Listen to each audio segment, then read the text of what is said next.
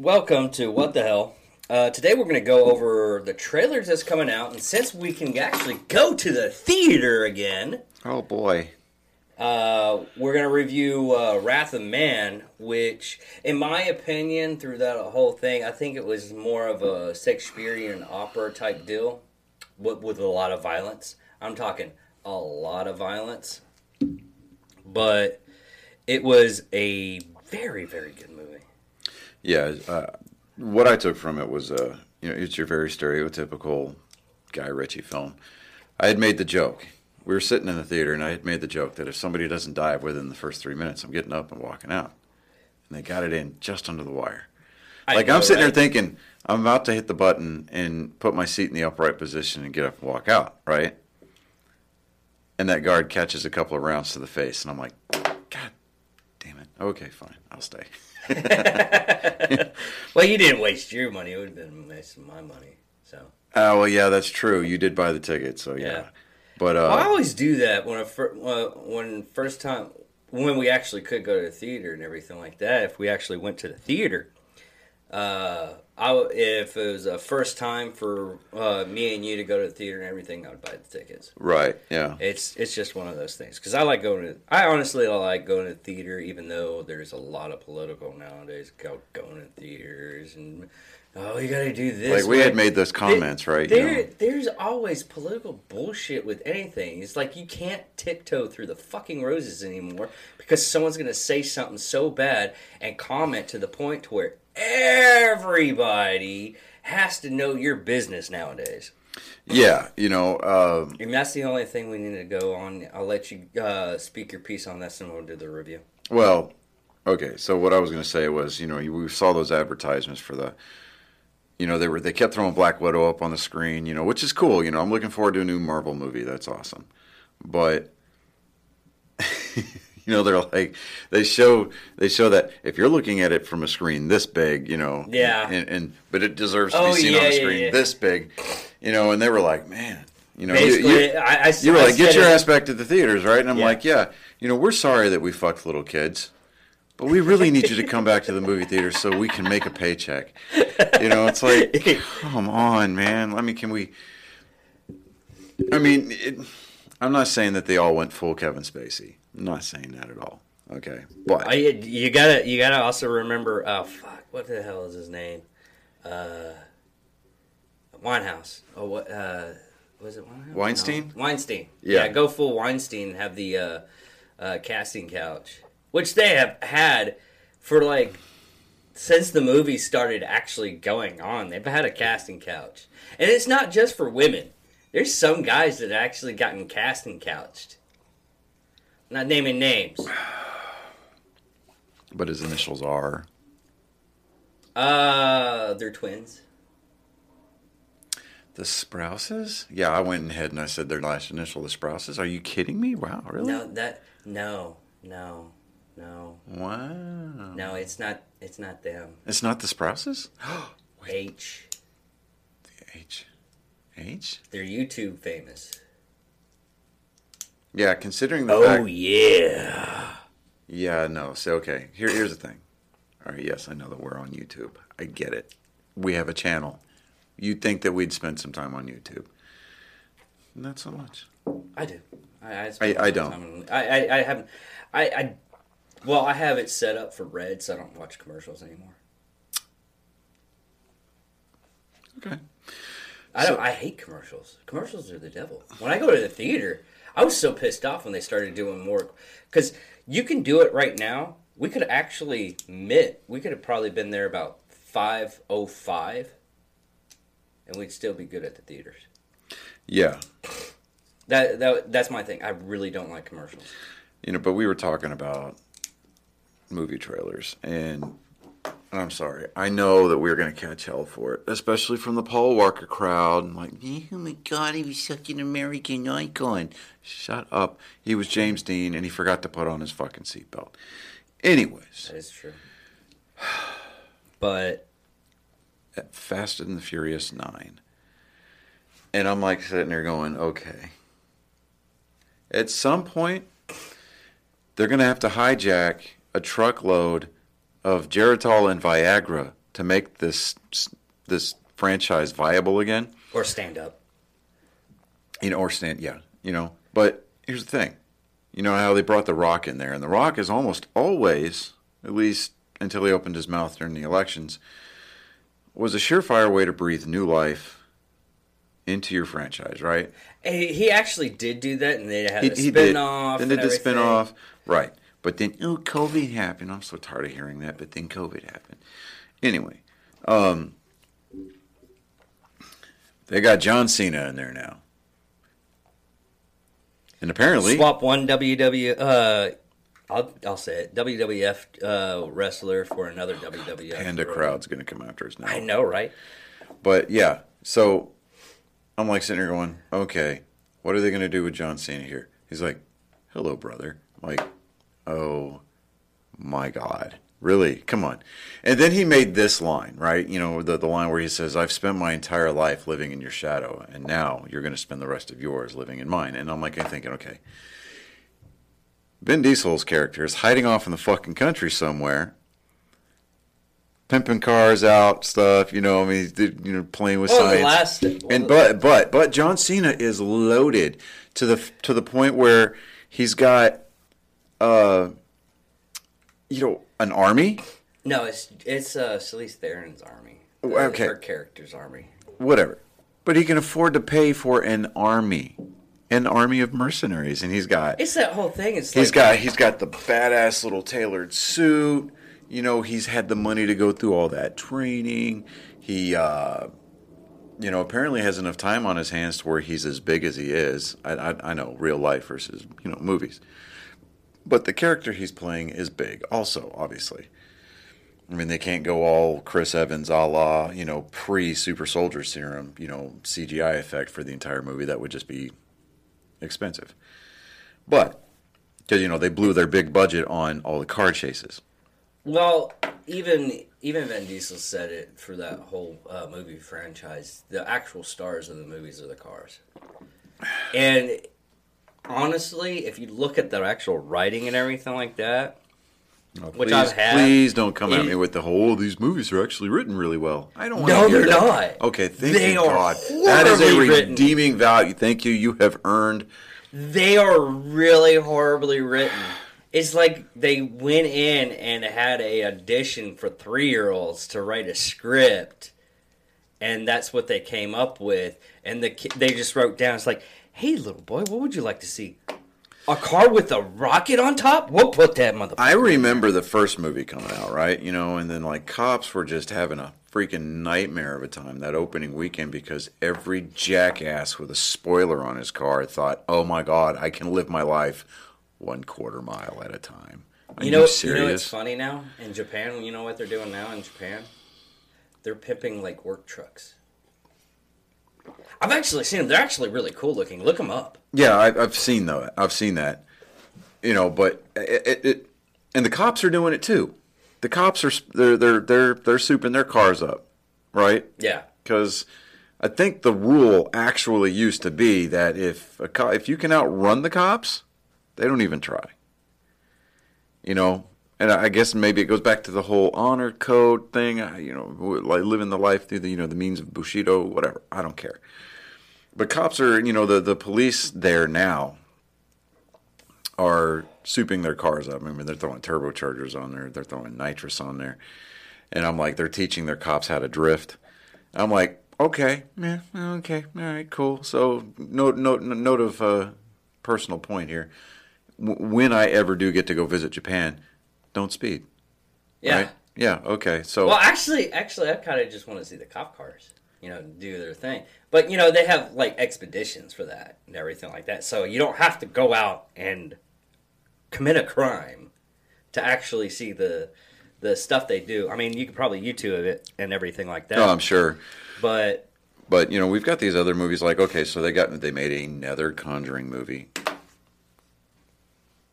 Can we just throw the doll in the trash? Maybe throw it in a fire? Maybe an incinerator? I don't know. I've never... The whole Annabelle thing? I don't watch horror anymore. The horror movies have never really been my thing. And it's just, and it's not because I'm like, oh, I can't handle it. It's just I find them boring. Well, okay, what got me? It's almost like and I'm not interrupting you. I'm sorry.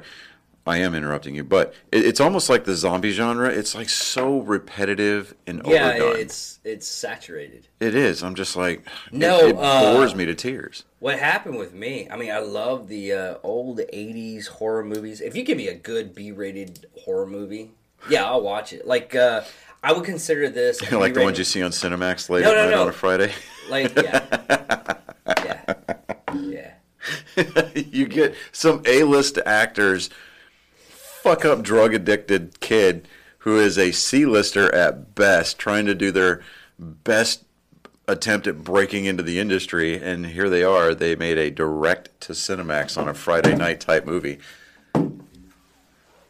and I didn't grab the other laptop, but you'll notice that was the caramel vanilla Black Rifle energy drink and not the rich mocha that fell over, because this is for basic bitches. Anyways. I love that because you're the one that drinks it. Are you seriously going with that? You really want to go with that? Yeah. Like you said that last time, it goes on the internet. Yeah, okay. And, what? We'll come back to that. Nobody said that you were drinking it.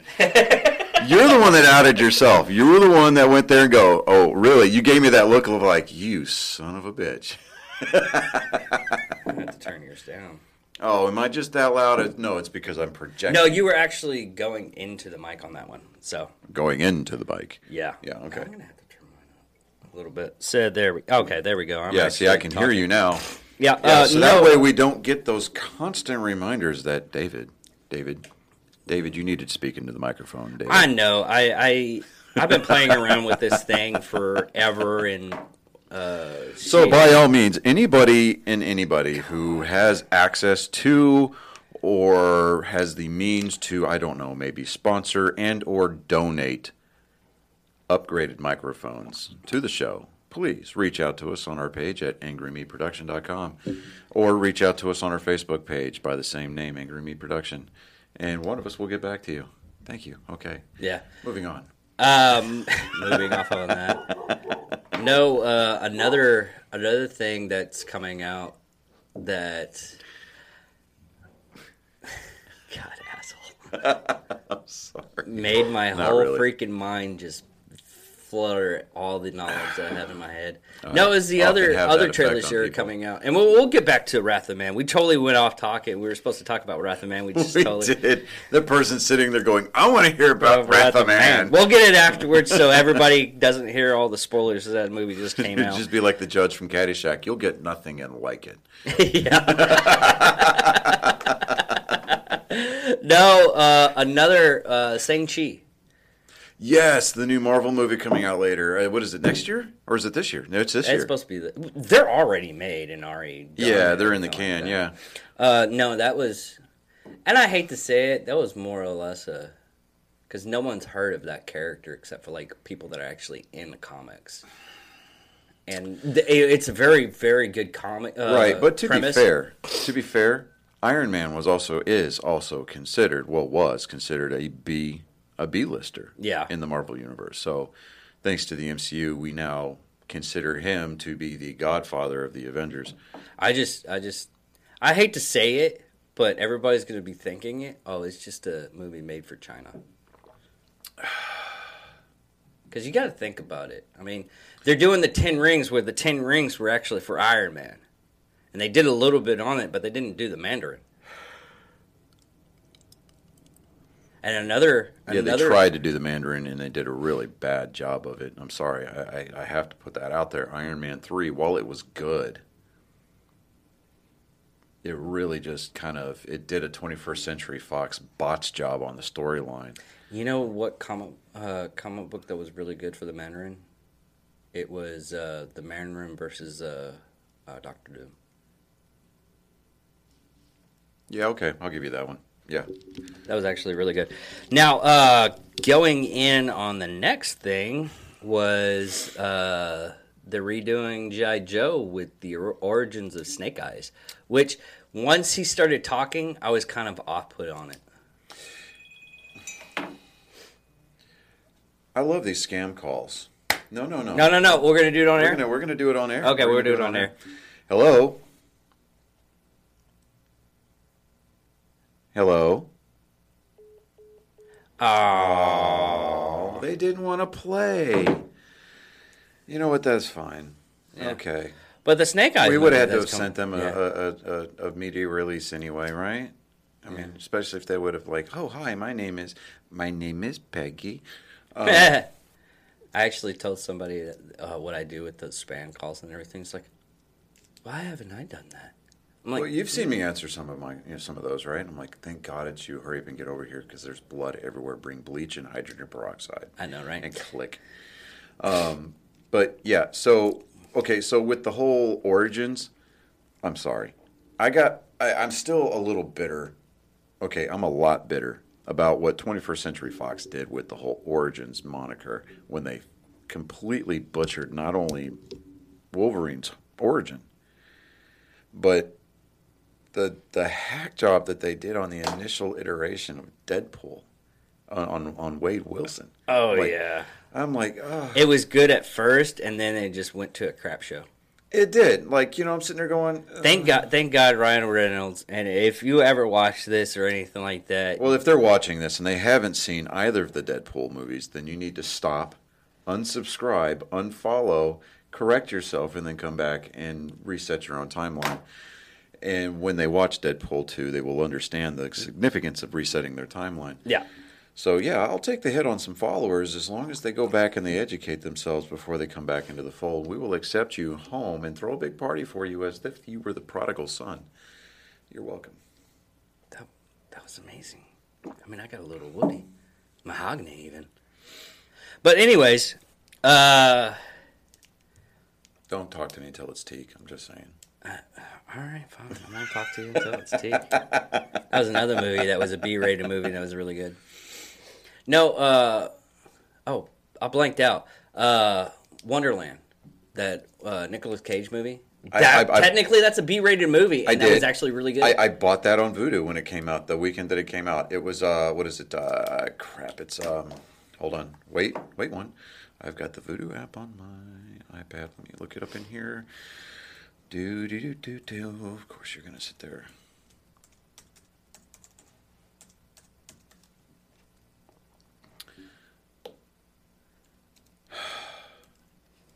I don't want to say Wally's Wonderland. It's like, I think it was Wally's Wonderland. no, it was Willy's Wonderland. Willy's Wonderland, yeah. And it was a very, it had that whole Five Nights at Freddy's thing going on, which is the only reason why I wanted to see it. Yeah. But the fact that Nicolas Cage did not speak a single line of dialogue in that entire movie. Yeah, I know. And it was just him acting, he using his body language and everything like that. And that movie for him had to be fun. I mean, yeah. You knew he was like, this isn't going to do shit for my career, but this is going to be fun. And the fact that he didn't have to memorize. No, he was lines, basically just saying paycheck. Yeah, he was just like, I mean, that was like that was his line. But he went all Predator on that ostrich when he pulled out its, the spinal column. I was like, yeah, my boys were watching it together. We were just like, that is awesome. But anyways, okay, so we have gone wildly off into the weeds here. So getting back to the Wrath of Man. No, we got one more review. Oh, we do have one more review. The Eternals. Okay. The Eternals. You know what? Okay, so this is going to be Angelina Jolie's introduction to the MCU, and what would probably boil down is to one last vain attempt to legitimize her career. I don't think she has to legitimize her career. I think she has to legitimize her career. No, because she's went to directing. She's really good at it. I'm talking about the acting career. Because let's face it, after her little stint as Lara Croft, which, to be completely and perfectly honest with you, was nothing more than a 1990s cash grab at the fact that she had, or at least used to. Was it the 90s? I thought it was just It was 2000s. Late 90s, early 2000s? No, it might have been 2000s. So, yes, you know what? You're right. It was 2000s. So anyway, so the very early 2000s attempt to cash in on what was left of her amazing body. Yeah, 2001, 2003. You know, her English accent is deplorable. I can say that because Well, the whole reason why she got that job in the first place was because of her body, and that was it. Well, that Pure, plain and simple. it was actually the designers designed it for her. The first design and everything was designed. Laura Croft was designed off of Angela Jolie. Are you talking about for the original game? Yeah. I don't No. They went on freaking interview with it. know. Yeah. Okay. That was the whole thing about the reason why she got the part. Oh, we were talking about B movies. Okay. After we'll finish this up. We'll do that after the Eternals. But, you know, okay, so they're going to use the Eternals as kind of like, I don't know, I kind of got the whole, they were the, maybe like an Earthbound Overseers kind of a thing going on. Well, that's what they are in the comics. Because the Celestials created the Eternals, the Deviants, and humanity. Now, if they do not address the passing of Stan Lee in the Eternals, I think that that's going to be a huge missed opportunity because the fan theory was that all of Stan Lee's cameos throughout the MCU up to the point of his passing, he was an Eternal. He was an Overwatcher. He was an Overseer. Yeah. And because if you remember at the end of, what was it? Infinity War? I think it was. Yeah. Oh, no, not Infinity War. It was the one just before that. Captain Marvel? Yeah, I think it was Captain Marvel. Anyway, so he's sitting out there.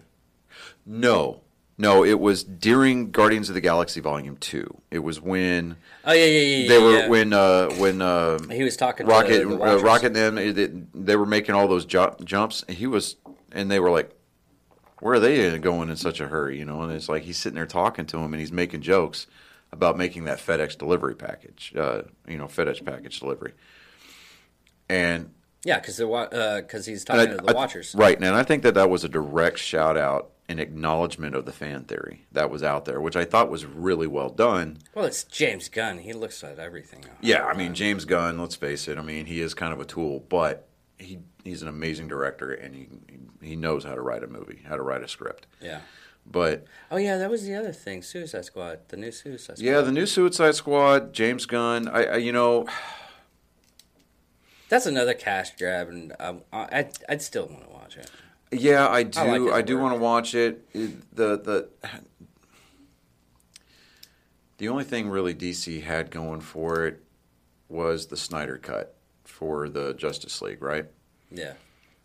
Now, the fact that there's now obviously going to be huge continuity errors because you've got the same person. Which it doesn't surprise me, right, honestly. but you've got the same actress playing Harley Quinn through not only now, but one, not two, but now 3 movies. 4. Because she was in the first Suicide Squad. First Suicide Squad. Birds of Prey. Birds of Prey. New Suicide Squad. New Suicide Squad. And didn't she do some kind of cameo? I don't believe so. I think that was just her third revisit.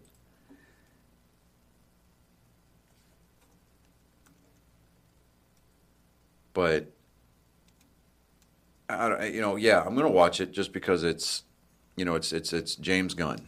Okay, James Gunn, he's a comic book fan. Whereas you're going to have people like Joss Whedon, who obviously loves the MCU, loves Marvel. And then you're going to have Zack Snyder, who obviously loves DC. So they're going to, whenever they brought Joss Whedon in to replace Zack Snyder in the original cut of the Justice League, I mean, to be completely honest, I think that was Joss Whedon's attempt to railroad the DCU. Good Lord. Maybe I shouldn't have done that.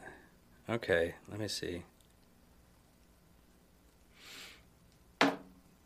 Ladies and gentlemen, David Dickerman is looking at porn during the filming of this episode. Well, technically. Did it show you screenshots from the Wolf of Wall Street scene? No. Okay. Okay, you're right. There's only 3, but good See? Lord. No, Johnny fucking knows things. good lord at how much stuff they're actually going to put out. Because after the new Suicide Squad movie, oh wow, I didn't even look. I had to go farther down. It's just how much I have to go far down into this rabbit hole. Yeah, it was 3, but they have. She has like 2 more movies coming out that are going to be Harley Quinn, Untitled Joker / Harley Quinn Project, Gotham City Sirens. She's got 2 other ones. A Barbie movie. That got me too. Honestly, her best work was from Tanya. A Barbie, a live action Barbie movie, right? Oh wow, okay. Yeah, I actually. Jesus. Her best work, honestly, it's a cross between I, Tanya and this Terminal, which she actually directed. Right. But anyways, yeah. I digress. Yeah. I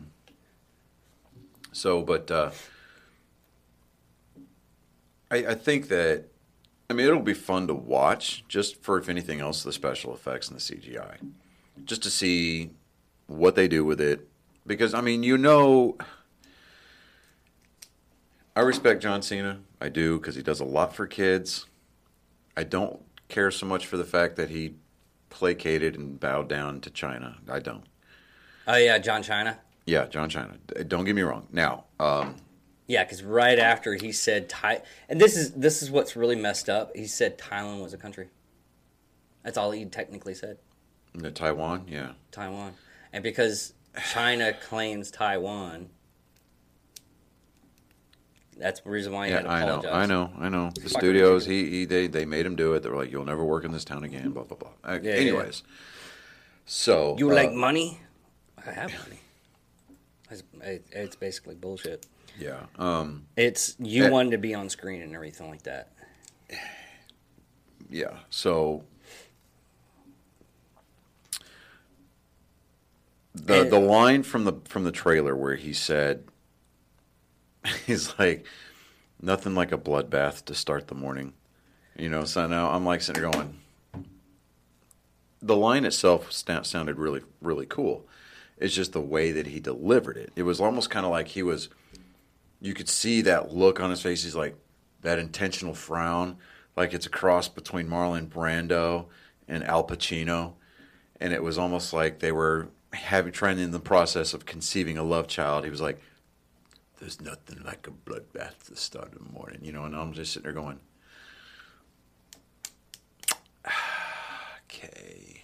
You're trying way too hard on that one there, buddy. Right. And I'm talking to John Cena, not Johnny. Yeah, no. But, okay, so before we get back to Wrath Man real quick. Okay, so whenever I go on my Vudu account, I will look at all of their sales. They're, just kind of see just of what's out there, right? Yeah. And I got The Invisible Man on sale, and that was a really good movie. I really enjoyed it. People were telling me how good it was and everything, but thrillers and horror movies I really don't get into anymore.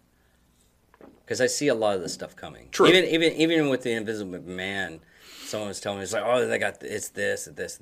Yeah, I mean, now the storyline itself is predictable. I mean, you get it, like boom, boom, boom, boom, boom. Okay. Now, from what they were saying about how they did the camera angles and everything like that, the camera work is what impressed me.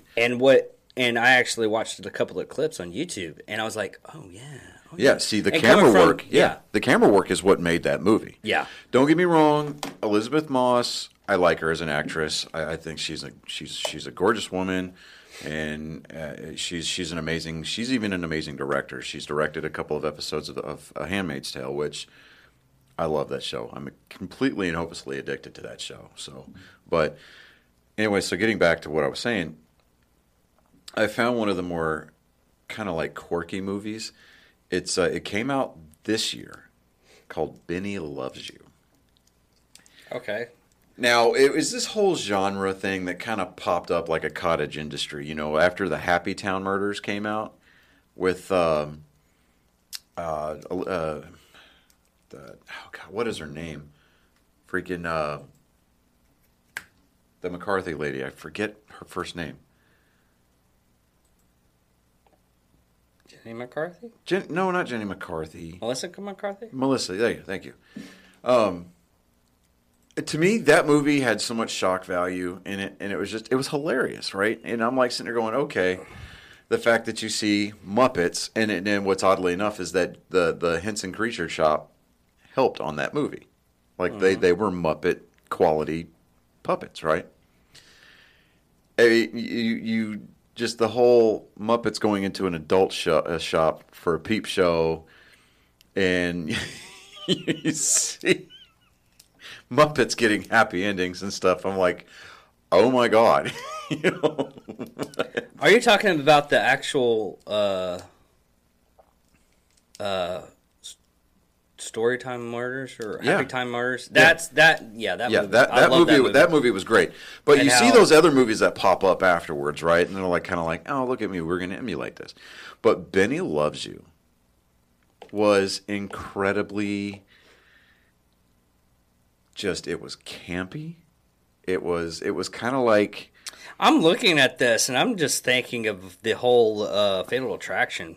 well, yes and no. It is a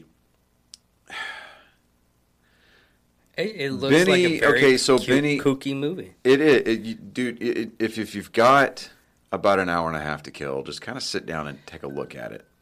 I mean, it would almost even be worth renting. I bought it just because I think it was like $6 or something like that on Vudu. So I was like, you know what the hell? I went ahead and got it. But Don't throw out your toys. yeah, basically that's the tagline, and just that's the whole. Think overprotective mother meets Ted meets Chucky. Oh, I'm really. It's like Toy Story. It's what Toy Story would be if Zack Snyder had written it and the toys broke all the rules about going inanimate. So. Oh my God! I honestly want to see this. Going through the ether and everything like that, I was closing down everything, and before I closed down everything, I look at it just to revisit what I was actually doing in the first place. One reason why I had this up. Nicolas Cage is doing an untitled Joe Exotic TV series. I saw that. I don't know how to feel. I didn't even watch the whole documentary for Joe Exotic, so I really can't say anything good or bad. I just saw the whole Joe Exotic thing because of the pandemic and everything. And I can't. If it wasn't for the pandemic, that right. documentary would. Tiger King would have never gone off, right? I remember seeing something. It was on YouTube or something. I forget what it was. Somebody had figured out one of the featured people on that miniseries, his phone number, and so they went to go catfish him, and they realized that he had an iPhone because they could iMessage, and they were like FaceTime, and he was thinking, okay, he thought he was talking to like a 19, 20-year-old girl, and he was trying to lure her. He was like, I'll pay for you to come out here, I'll pay for you to take care of my house and live with me, blah blah blah. And they were recording the screen. And they called him on FaceTime, and as soon as he came up, he saw that it was not a girl. In fact, it was a couple of guys, and they were catfishing the shit out of him. He hung up immediately and then blocked them. Oh, okay. Yeah. Was it not the... I know it could have been Joe Exotic. It was the guy that's basically a cult? Cat cult? No. Or is it actually someone in town? I think it was... That person actually lives in Burke. I know who you're talking about. Yeah. Yeah, he's a fucking creep, dude. Yeah, but yeah, somebody figured out his phone number, and yeah, so I think he ended up changing his number. God. That's one thing. As like someone asked me, it's like, hey, you know some of the people from Tiger King's in town and everything. You can get them on your show. I was like, No. That's just inviting all kinds of just... I'll go ahead and put a good no on that. click it right up now into the we're thing. trying to cultivate something that could potentially be worthwhile. And it could be worthwhile too, just to have him on and everything like that. But the problem is You know I how, like, just- you see on TikTok or whatever, you see people that are like, oh, I'm doing this for the clout. You bet your sweet ass I am. No, that would be a complete and total clout move. And I would like to think that we could do something a little bit more substantively. we're pieces of shit, but at least we're high class pieces of shit. Right. I mean, You have to agree. when we leave somebody's house, they need to wipe themselves with the 4-ply. That's how high class I think would like to think we are. Yeah. You know, I mean, and then they not only they not only use the dude wipes to make sure they get all the crevices clean, but then they powder. You know, they use powder, and then they go on about their day. That's how highfalutin I think We're like that a we are. fucking bidet. Sure, yeah, we can go with that. Yeah, bidet. yeah. With just the right amount of water pressure, though. And heated. Okay, but we need to really By the way, get they're back to the about- Wrath of they're- Man, because people are starting to tune out now. Yeah. But By the way, those things are like $800. And you can just hook them up to your toilet. yeah, if I'm not mistaken, I believe my oldest son's mother has one in her house. Those are so Her and her freaking husband have awesome. one, and I'm like, okay, cool, I guess. I could be wrong. And then could once be you mistaken. use it, once you No, use it, it's I just weird. won't. I won't It's so because great. I won't, and it's just simply due to the fact that it's like that scene from Rick and Morty when he's talking about you've never experienced true level, and he goes, all right, like fine, all right, Yeah. fine. So he spends all day out in the garage pouring this one little section of completely true level concrete, and then Morty stands on it, and it's time to go to school. He's like, my life is a lie. And he starts to slowly, well, not slowly, he just rapidly breaks down. I think they were that's hilarious. doing, what is it, Morty's Mind Blowers? That was the episode, Morty's Yeah. Mind Blowers, yeah.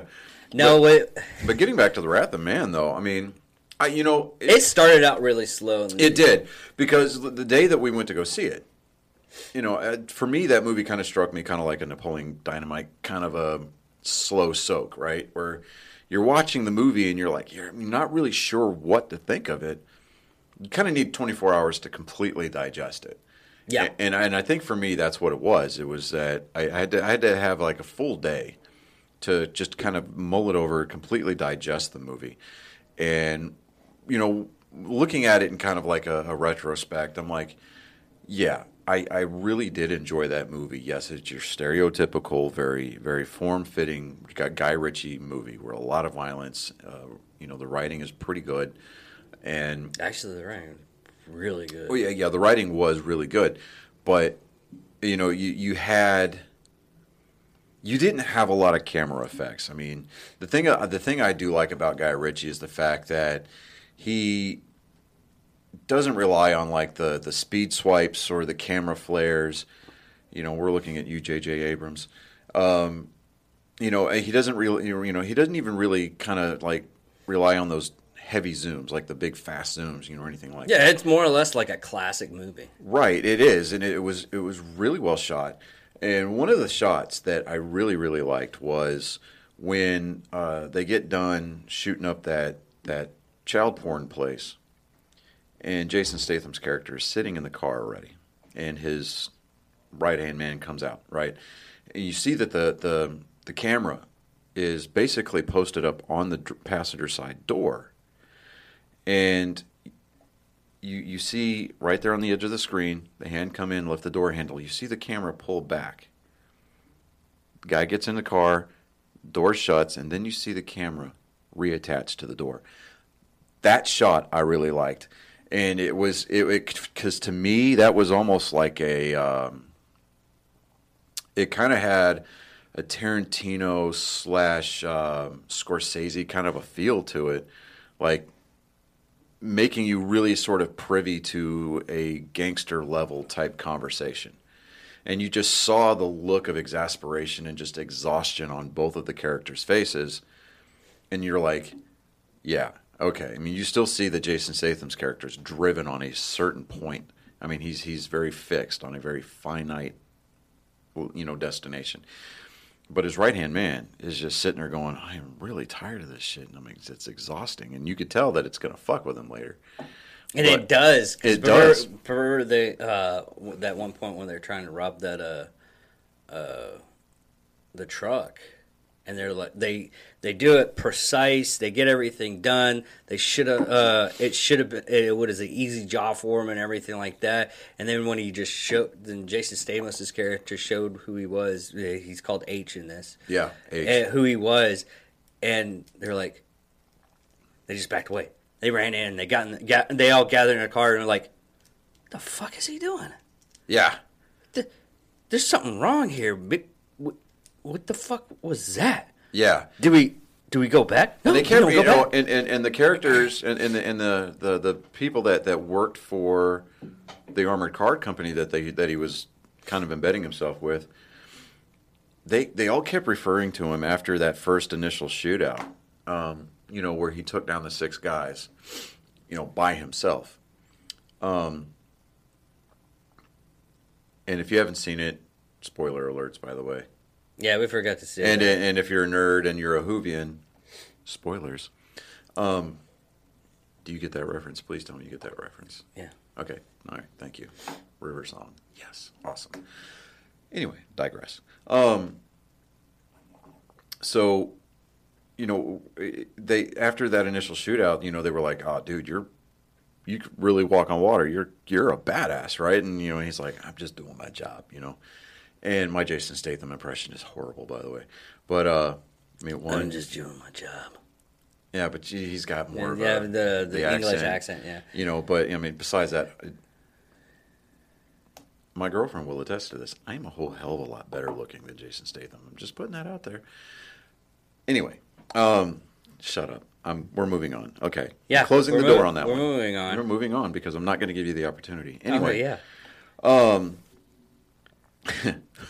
But, I was about to say something you'd probably reach over. No.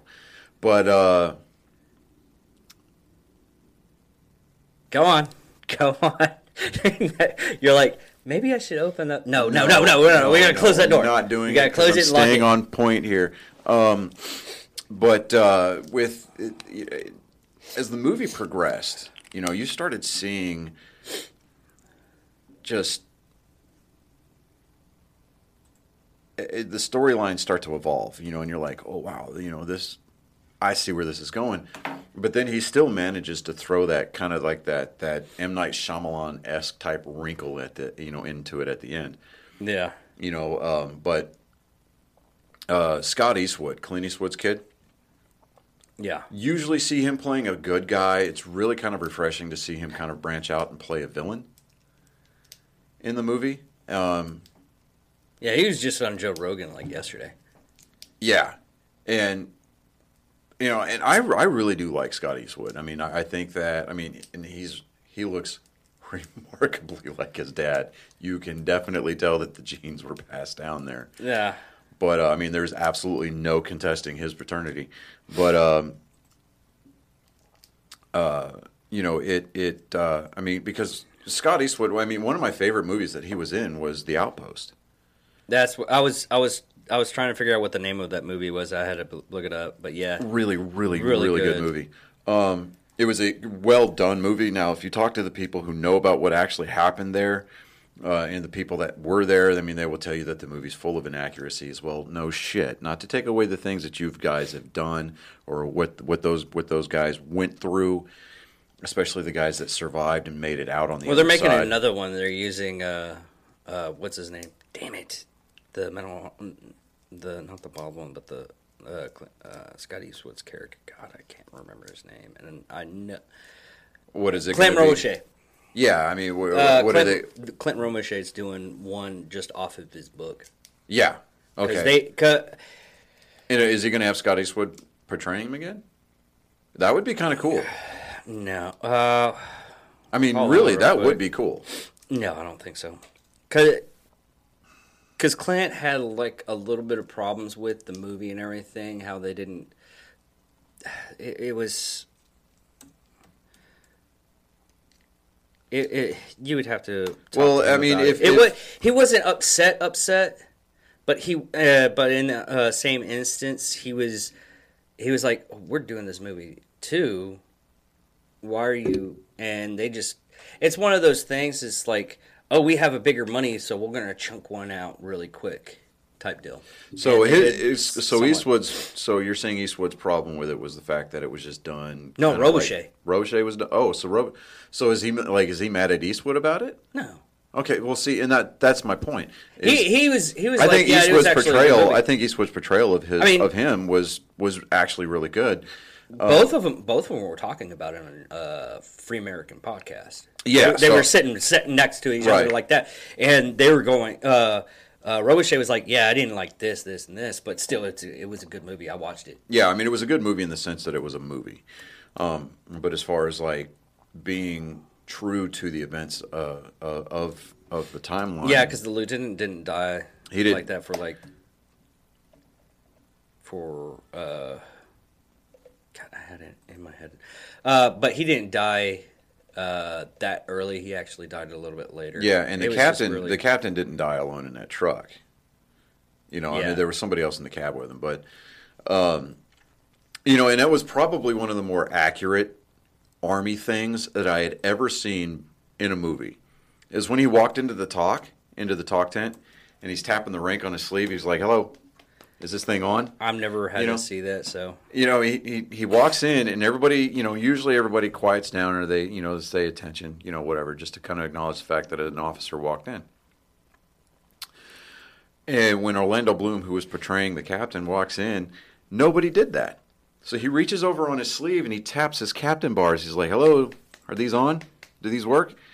And everybody's like, "All right, shut the fuck up." I was just like, he goes, "All right, thank you." So I'm just sitting there going, that is the most Army thing I have ever seen in the movies, and that was just Oh, okay. It's it just was called amazing. Yeah, Clint Robuchet's movie is going to be Red Platoon. It's the same title as his book.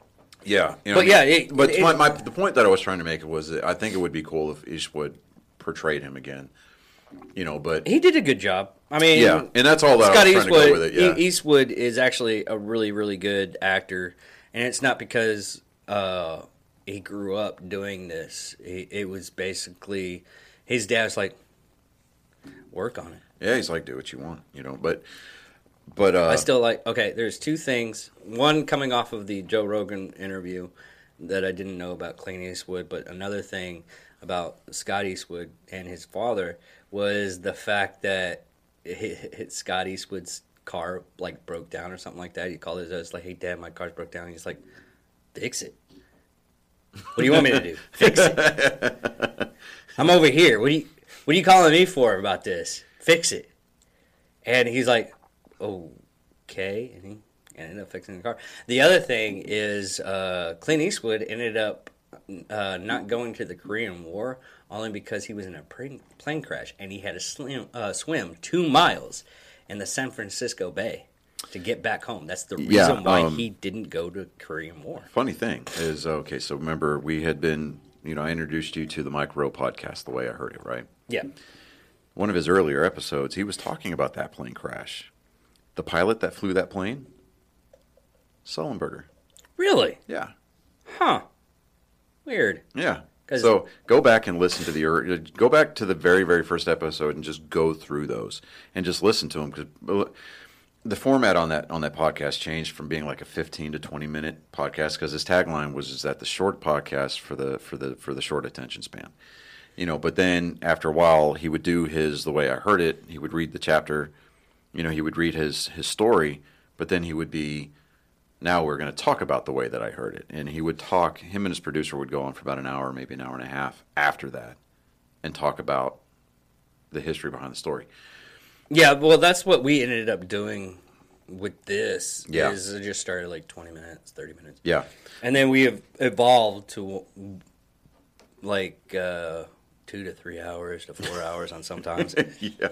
We're just not going to do another 4-hour interview where we have to break it up into 3 episodes.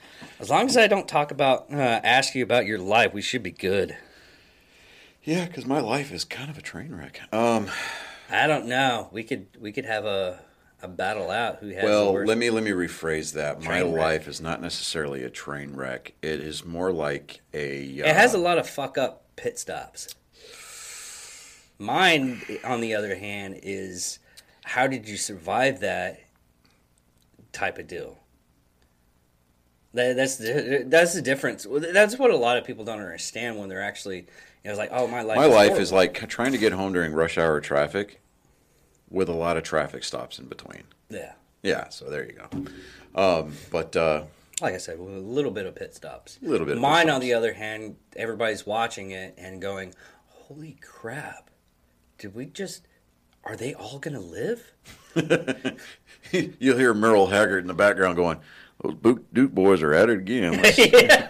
And it's nothing. And it's nothing like we laugh on it and everything like that. But God, Yeah. there's certain points in my life that I've actually, when I told people it, they like gave me hugs. They were just making sure that I was all right. I was like, dude, it happened a long time ago. On the off chance that anybody who was involved with the filming, production, post-production, or the pre-production of Wrath of Man, to include the cast, the director himself, producers, whatever, if they happen to come across this podcast and they're like, oh, they're going to talk about the Wrath of Man, it's going to take us an hour and a half to get back to and from, and they're going to send us a message, or they will fly the fuck out here and they'll be like, no, we are reshooting that episode, and I'm going to sit right there in that chair off camera with a fucking shotgun, and I'm going to make sure you guys stay on task. You'd be surprised as many episodes of I've listened to myself on podcasts. I really want to do it,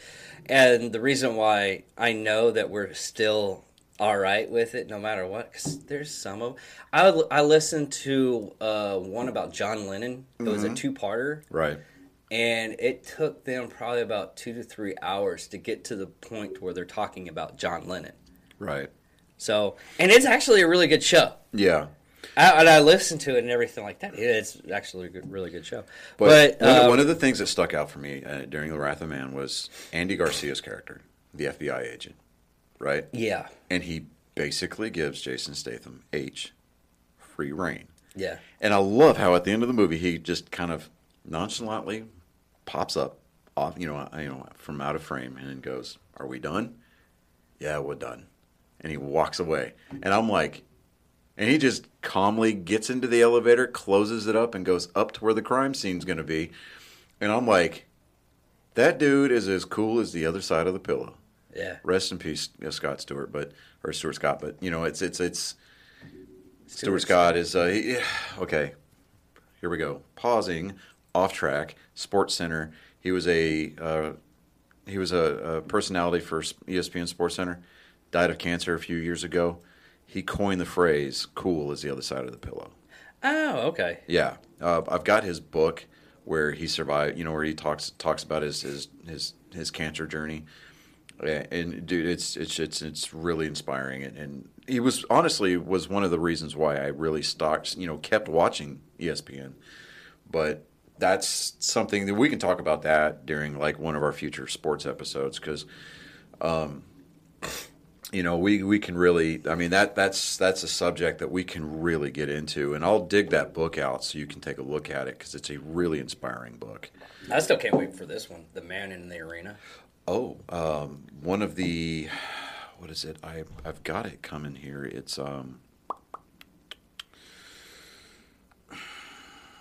and I've been showing this off. This is Naval Chief retired Eddie Gallagher. It is about his time from fighting ISIS to fighting for my freedom. The Man in the Arena. okay. Get contact with his publicist, see if he'll. Chris Pronto, everybody called him Tonto. Remember, 13 Hours, right? Yeah. Okay. Great guy. He's got 3 books out. He's got the 13 Hours. He's got The Ranger Way, and he's got another one. And he finally like picked the Warriors up, Creed, right? He finally picked up Hillary Clinton's biography so he can figure out what happened in 13 hours. Well, I've got an. Cool thing is that if you go to his website, Yeah. he's got his books for sale, but he also he offers autographed copies of his hardcover editions, right? Yeah. and he'll personalize the autographs for no additional charge. So I've got the Ranger Way coming, where he's making the autograph out to me. So I mean, that's going to be cool for me. Yeah, it's not as cool as physically meeting the guy and having him sign it and do everything like that. But at the same time, I'm still, it's going to be a personalized autograph, and it's going to, yeah. But I've got that book coming, so I'm looking forward to reading that book. I mean, if you could even buy the copy of the movie, the Blu-ray edition, and he'll autograph that. But that's like Jason Lee Scott. Yeah, messed that up. The original Power Ranger. Yeah, he eventually made his only a website and everything like that, to where you can buy. You basically buy the pops. He autographs it. There we go. Yeah. $20, whatever the price is. And you shouldn't have told me that. Damn it. Anyways, now the original Pink Ranger, Amy Jo Johnson. If she had something like that set up, yeah, totally. No, he does it. He does it for all of them. Really? Yes. Oh. His whole website is because he got pissed off at people trying to like upsell the stuff for like $300 or $400. Yeah, I do. I remember reading that now. Yeah, but he has a YouTube channel that does that. Yeah, so but overall, having now been, what is it now, 72 hours removed since we've seen that movie. Yeah. I'm actually kind of a fan of it, and I Guy Ritchie movies, except for like kind of like Aladdin. Yeah. That was the only Guy Ritchie movie I'm kind of like in par with, where I looked at it and I was like, he needed money. I mean, every once in a while you got to hit that street corner. Right, exactly. But all of his movies, though, mm-hmm. You can't say anything bad about him. Right. You can't. And especially if it's made from his ideology and his... I mean, you look at Sherlock Holmes. Sherlock Holmes, the two movies there was really great. King Arthur, I loved. I love that take on King Arthur. You talking about the one with that the dude from Sons of Anarchy? Yeah, the guy from Sons of Anarchy. Which is funny, is because when he did the part, he had to go back to where he lived and everything, and soak in how they were talking and everything. Because he totally forgot how to talk that way. Yeah. Because Son of Anarchy is an American accent. Yeah, he dropped his dialect and he dropped his accent for the Sons of Anarchy show, and he had to go back and pick that up. And I'm the same way. It's like, okay, like when I was in the Army and I lived in Tennessee, they speak just a little bit differently out there, and it's a little slower.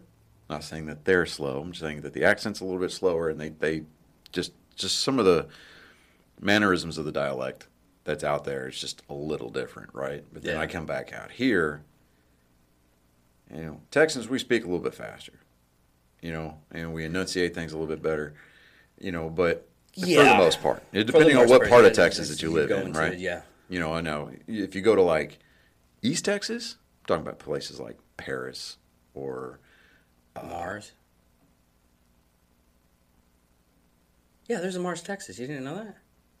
Yeah. Okay. All right. Anyways, so we're like places like Pittsburgh or Paris, places out east. Whew. That's different, but it's funny because I've got cousins that still live in like England, Ireland, Scotland, and I'll talk to them through like Facebook Messenger or whatever. And give me like 3, 4, or 5 minutes on the phone with them, and I'm talking to them just like this. I do the same damn thing when I was. I didn't mean to do it. I did that. And I did that when I was in England. I can't that I'm doing it. Yeah. But what blows my mind is the fact that it takes me forever to transition back. And it just feels so natural. And the funny thing of it is that I haven't spent any kind of discernible time back in the country at all. And I'm starting to believe that it's somewhat genetic. No, I have that same thing, which is really sad. Is I pick up accents way too easy. Mm-hmm. And it's almost like a chameleon type thing. Exactly. I go in, and when I was in England, oh God, my dad almost beat the crap out of me when I got back from England. Oh, because you start talking to him like this, eh? Yeah. Right. Yeah. And I ended up talking to this Welsh chick, and I was like, "Hey, are you from Yelts?" She's like, "Bloody well, right, close to it." And I was like, "Oh dear God, don't do it, don't do it, don't do it." And I had to mentally put a brake on that part of my brain, and I ended up doing it. She's like, I was like, blah blah blah blah blah, and I end up talking like that. She's like, "You're one of those, aren't you, that have to take the language of my people?" I'm like, "No, I just don't mean it." Yeah, we cultural a lot of- appropriation. What's really sad is a lot of people get it, thinking I lived in Pittsburgh or something like that. I was like, I've never lived in Pittsburgh. I've never been to Pittsburgh. Yeah, no, but actually, you know what? I think we're still making pretty good time. We were probably right at close to an hour here, but Yeah. now that people are starting to come back into the theaters and we're not We're having all to. about ourselves with that one though. Yeah, we were. Yeah, literally, I we love- were. We I were the love- only one. Yeah, and it was funny because we had the opportunity to converse during the movie about the movie, and we could make those unseemly comments about the previews that we were watching. Yeah. And we could make. I was able to make that comment out loud about. Well, it's like we're that sorry Conjur- that we fucked little kids. It was like that Conjuring movie. I had to have my ears plugged because I can't do like horror trailers anymore. Oh, because you're they talking have about that the- screeching freaking sound no, each and you're every talking time. about the Night House. Yes. Yes. Now Yes. that movie trailer, I think that one's more of a mirror universe type deal. I think the we way- could probably do without that movie. I mean, honestly, because it's going to be a movie that is going to rely, for me. I think that one's just a whole Us in reverse or some shit like that. No, the angle that I'm going for here is that movie is going to heavily rely on the jump scare. The jump scare, and you're going to have that violin, that screeching kind of soundtrack, and to me, I would have to do it to where if you're going to do a true horror movie or a true thriller or true suspense style movie, you have to have a cat jumping out at one point in time. do your best to pay homage to Wes Craven, for crying out loud. Yeah. Do a good movie. Don't rely on camera tricks and soundtrack to make your movie. Well, that's literally how they actually do the movies. And this is back in when did the Hellraiser when they were in space? It was like in like late 90s. Yeah, see, for me, just like with the whole Jason thing, the second that you take a terrestrial storyline and you have to inject it in space, come on. Well, they had a documentary before it came out on Fox, before it actually came out and everything, and it showed how they actually made the movies and everything. They got it where it was camera angles, all kinds of stuff and everything like that. And I could make a horror movie just off of that. Right. And it ruined the horror genre because every time I was like, okay. It was like when Saw first came out, everybody's like, you'll never. I was like, listen, there's a reason why I don't watch horror movies anymore. Yeah, see, I don't like my brain works in a capacity to where it figures stuff out first and it just ruins stuff for me. Right. And that's yeah. what See, for happened. me, the first Saw movie, Saw, the original Saw, that was the only one of the entire franchise that I physically went to go see, or even cared to watch. I didn't watch the sequels. None of them. I just, to me, it's like Fast and the Furious. Every time there's a new addition, a new iteration, it just waters it down. And it's to the point where it's just so diluted that it's almost like ghetto Kool-Aid, yeah. But It's just after they the take first- half the packet, throw it in with 4 cups of water, and they're like, okay, we're going to make this stretch, and then you put ice in it, and it keeps getting thinner and thinner. Well, what it ended up happening is you ended up having a lot of gore movies that try to overtop themselves from the last one. Yeah, And- but that's the thing. The first Saw movie, legitimately, I was like, yeah, okay, that was kind of a cool movie. I saw The Ring in the theater, and I'm telling you, I didn't think I was going to die in 7 days. I just thought that I was going to become perpetually, just Or dumber. VHS.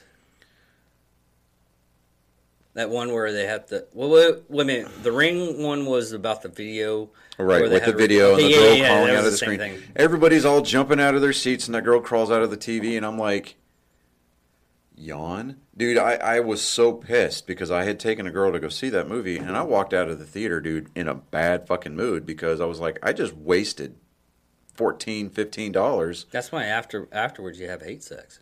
Well, no.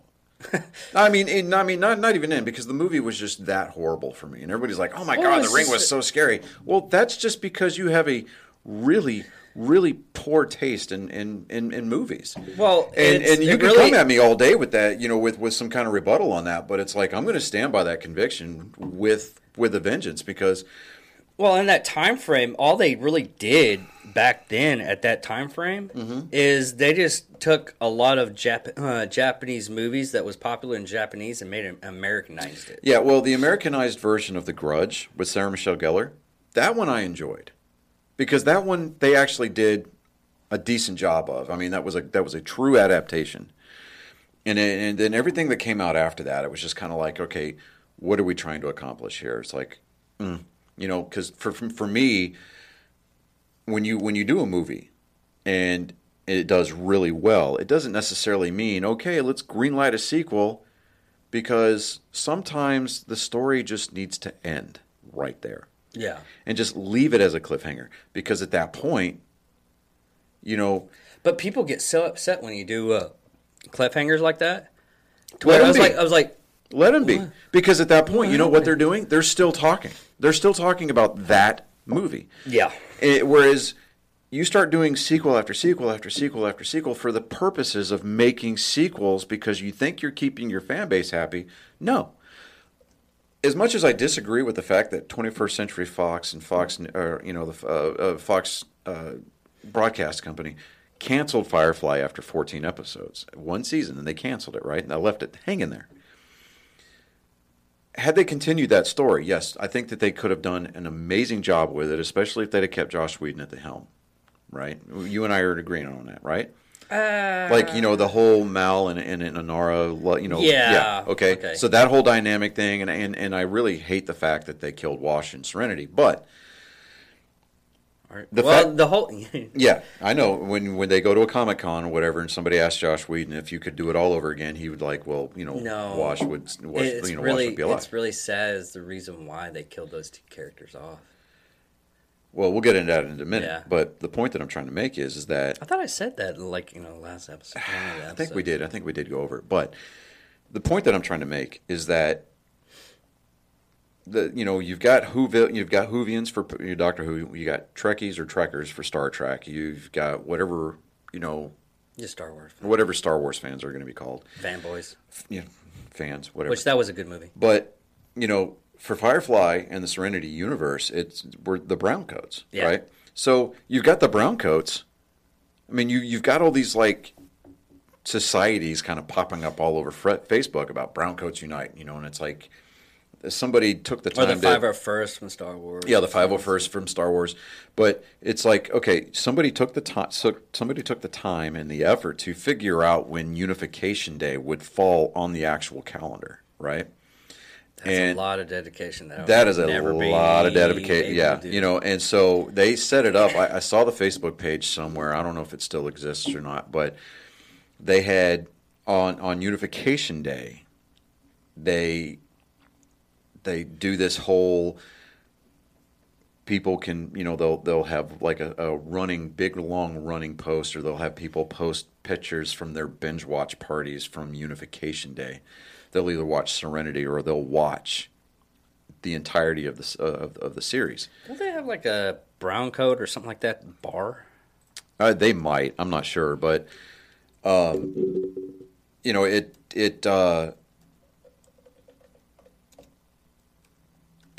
me, I'm like, okay, they stopped it there, and it gave fans reason to keep going back and celebrate the original. Okay, Do I agree with some of the things that they did in Serenity? No, I think because it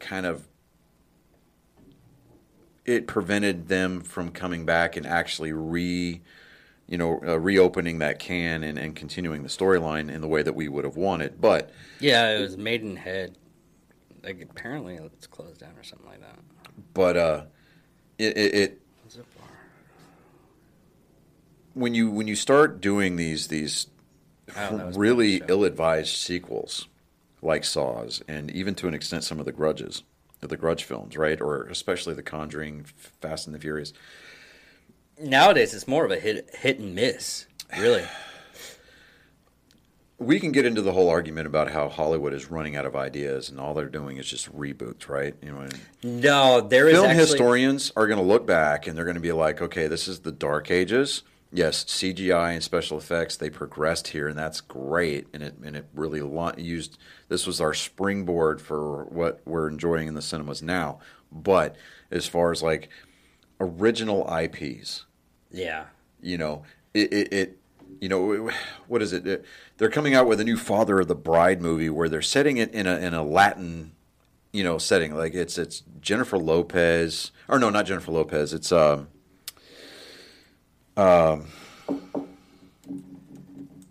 Miami Sound Machine lady. I forget her name. Gloria Estefan. She's going to be the mother, and Andy Garcia is going to be the father of the bride. And there it's going to be set in like the Cuban community. And I'm like, okay, that's kind of a cool little take on it, but you're still rehashing an idea. Where you think that it's like, all right, we're going to put just enough of a change into this where we can call this a new IP, and it's really not. But not to disparage from the community or the Latino or the Hispanic communities at all. Don't take it that way.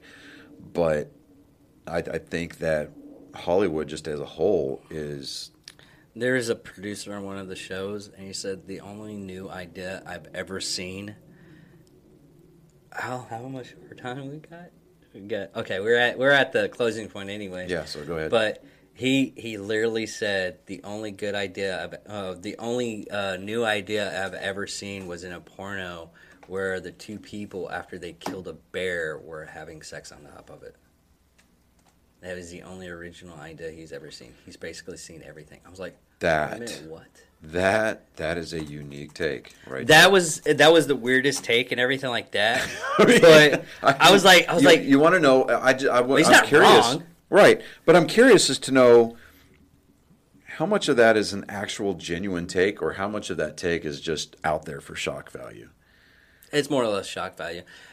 Like I said on some of the books and everything like they're coming out with now. Mm-hmm. It's a whole group of shock books to where they just come up with the writers come up with like the far out in the field storyline, right? Like Santa Claus and the Tooth Fairy, and it's more or less like Taming Sleeping Beauty. I don't even remember what the book is called or anything like that, but I won't repeat it because it's that far off. Because someone did a review on YouTube about it, and I was like, "Wow, what's this review? Santa Claus and the Tooth Fairy?"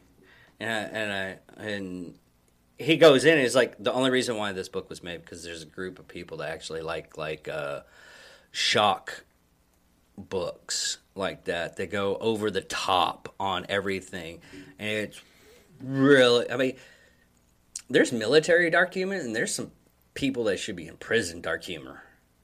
Right. Yeah. And that's what goes on that one.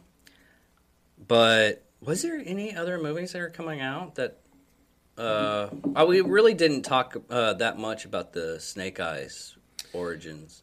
Well, okay, so we're going to wrap it up on that, but as far as the origin of Snake Eyes...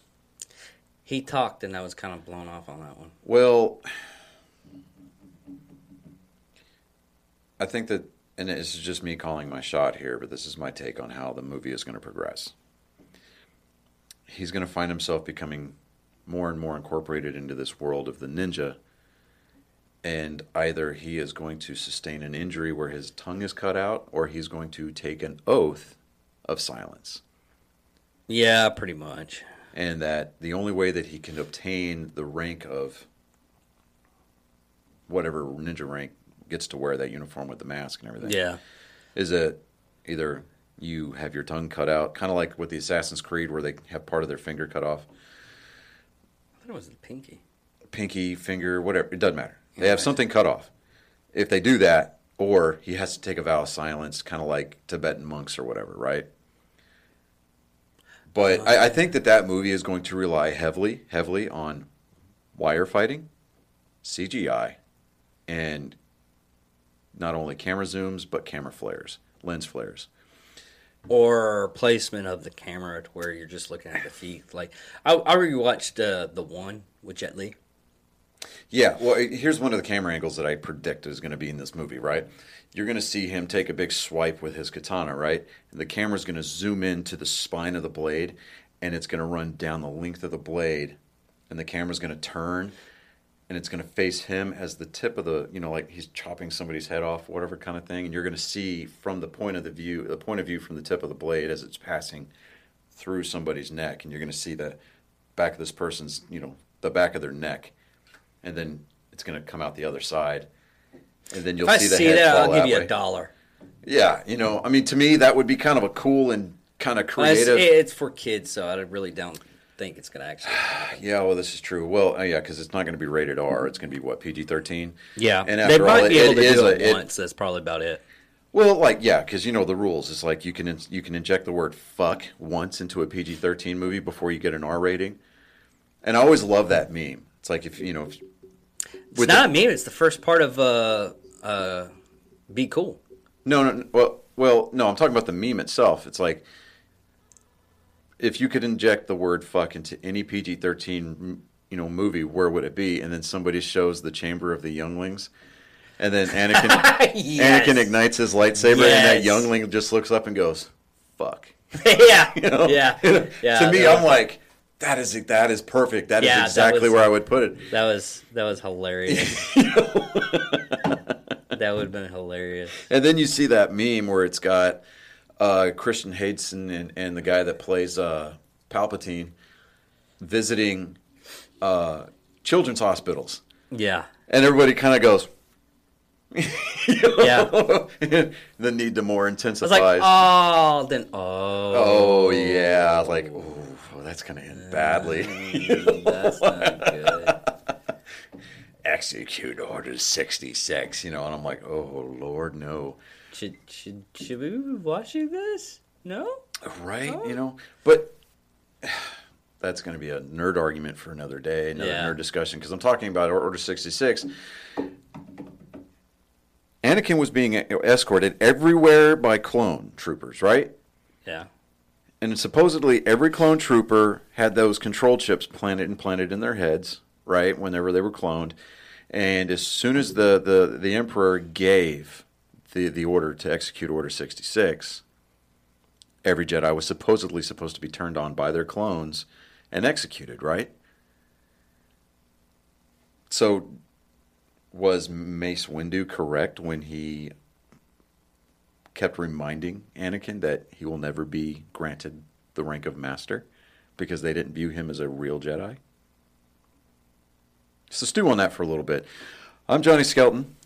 I'm David Dickerman. And that's What the Hell for this week. Yeah. Y'all take it easy and stay classy, San Diego.